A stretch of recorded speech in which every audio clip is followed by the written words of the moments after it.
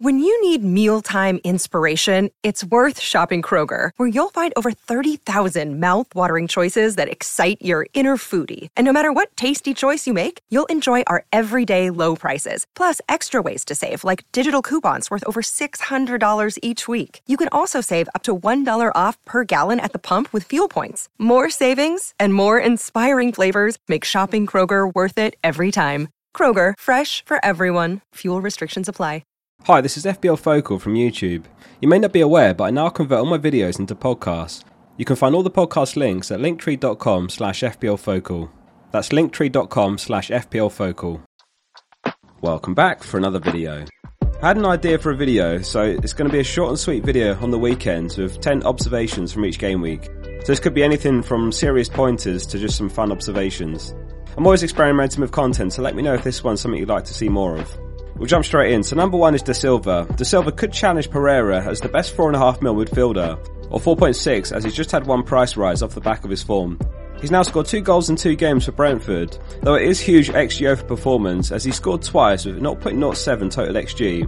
I made a fixture ticket over the weekend, sorted by difficulty from now to game week 8, which is a popular wildcard opportunity because it's an international break, and Brentford are top as you can see. Da Silva isn't completely nailed for Brentford, which is something to consider too. Number 2, Arsenal. 265,000 managers sold Jesus before the deadline. If you caught the last team selection video, we talked about how this is absolutely fine, as that's 265k managers will overtake. Post-match, Jesus said that he was not happy at City. He's a transformed man at Arsenal and an easy long-term hold, and Arsenal face newly promoted Fulham and Bournemouth in the next 2. Don't try to be clever, his ownership is frustrating at over 72%, but he is a must-own, and we'll have to look elsewhere for rank gainers. Martinelli's comfortably the best mid-priced asset. If you've got Rashford and you don't own Martinelli, the move makes itself. I've not seen the Emirates atmosphere as bouncing as it was during the Leicester game for a long time. Arsenal are clearly on the up, and the double up or even triple up in attack looks great. Number 3, Mitrovic. 1.15% of the top 10k sold Jesus for Mitrovic, a lesson in patience as that was one move with a 19-point swing. That said, Mitrovic was unlucky to score 0 as it came from a missed penalty. The good news is that post-match Marco Silva said Mitro knows that the next penalty will be there and the next penalty he will take and he will score. So he's still on pen duties and he has Brentford and Brighton at home in his next 3. Number 4, Digne's still a troll. This one hurt as a Digne owner myself. 87 minutes into the game, and minutes away from a clean sheet. Digne puts the ball into his own net to wipe the clean sheet out, but also to get him negative points from the own goal.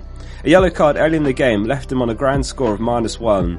Net score of 0 for the Digne and Bailey owners like myself. FPL is well and truly back. On the subject of Villa, Bailey was unexpectedly benched despite being arguably Villa's best player in Game Week 1, albeit a lacklustre performance from the team. They just about got the win against Everton, so there's no guaranteeing that he starts the next one. If he'll be on your bench anyway, then Da Silva could be the standout replacement. Number 5, Man United. Arguably a new low in their recent history after going 4 down against Brentford in just 35 minutes. Really poor, and the takeaway is that you should sell all your Man United assets. There's deep-rooted problems at Man United. Let me know in the comments what your take is on Man United's downfall. Is it the players, the owner, the manager, or perhaps all 3? I struggle to blame Ronaldo for wanting out. Number 6, Man City. The other half of Manchester had a good game week, putting 4 past Bournemouth. They're still the best defence in the league, with 0.62 XG conceded in 2 games. In other words, that's an expected goal conceded every 300 minutes of football. Well played those of you that had the double up in defence, or if you only own 1, then it's worth considering 2. And if you don't own any Man City defenders, then you need to look at finding a route to 1. You get what you pay for. Cancelo sets you back 7 mil, but he's so involved and he got an assist. Walker, Ake and Edison are cheaper but lower ceiling picks. Ake actually looks likeliest besides Cancelo to get an attacking return at some point. Number 7, Premier League players in FPL. Despite their insider knowledge, they have absolutely no idea how to play FPL.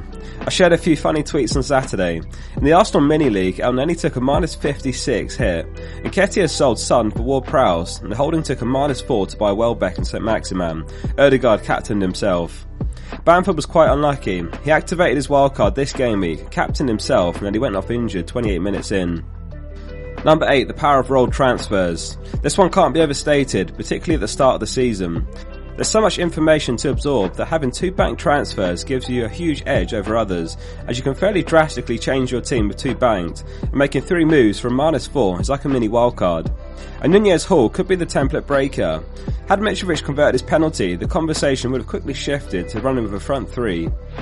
It's important to be proactive rather than reactive and look at where the game might move next. Number 9, Haaland. Unlucky only to come away with an assist. Foden had a clear chance to square it to Haaland for a tap-in but didn't. Other than that, he had a fairly quiet game, but the takeaway is that Haaland will always be a minute's risk. In his first 2 games he's played 77 and 73 minutes. This could get worse once the Champions League starts, as Pep's well aware he can play without a striker. Let's say Haaland averages 70 minutes over the season per game, and Kane averages 85 again like last season. That's 15 minutes difference per game, times 38, 570 minutes. That's roughly 6 additional games that Kane will play. So when the timing looks right, be open to the opportunities. Right now, selling Haaland for Kane looks mad, but things can change fast. Number 10, patience. It's a long season, and if you've started slower than you'd hope, stay calm. There's still a very, very long way to go, and lots of people have burned their chips already. We've got 2 wildcards, unlimited transfers over the World Cup, free hit, bench boost and triple captain. And on the subject of chips, they're generally best saved for double game weeks or blank game weeks. 213,000 managers used their triple captain Haaland in Game Week 2. So if you had him captain, they basically gained 5 points on you. In a double game week, for all we know, Salah could play twice and score a very reasonable 15 across 2 games. So you've gained 15 back on those managers further down the line. They say the stock market's a device for transferring money from the impatient to the patient. Perhaps there's parallels that can be drawn to FPL. It's partly a game of the patient waiting for the impatient's mistakes. Thanks for watching, and I hope you enjoyed this first 10 lessons video. Lots of content to come during the week, so hit subscribe if you're not already, and let me know what your thoughts are on the series. If it's popular, I'll be happy to keep this one running. See you soon for the next one.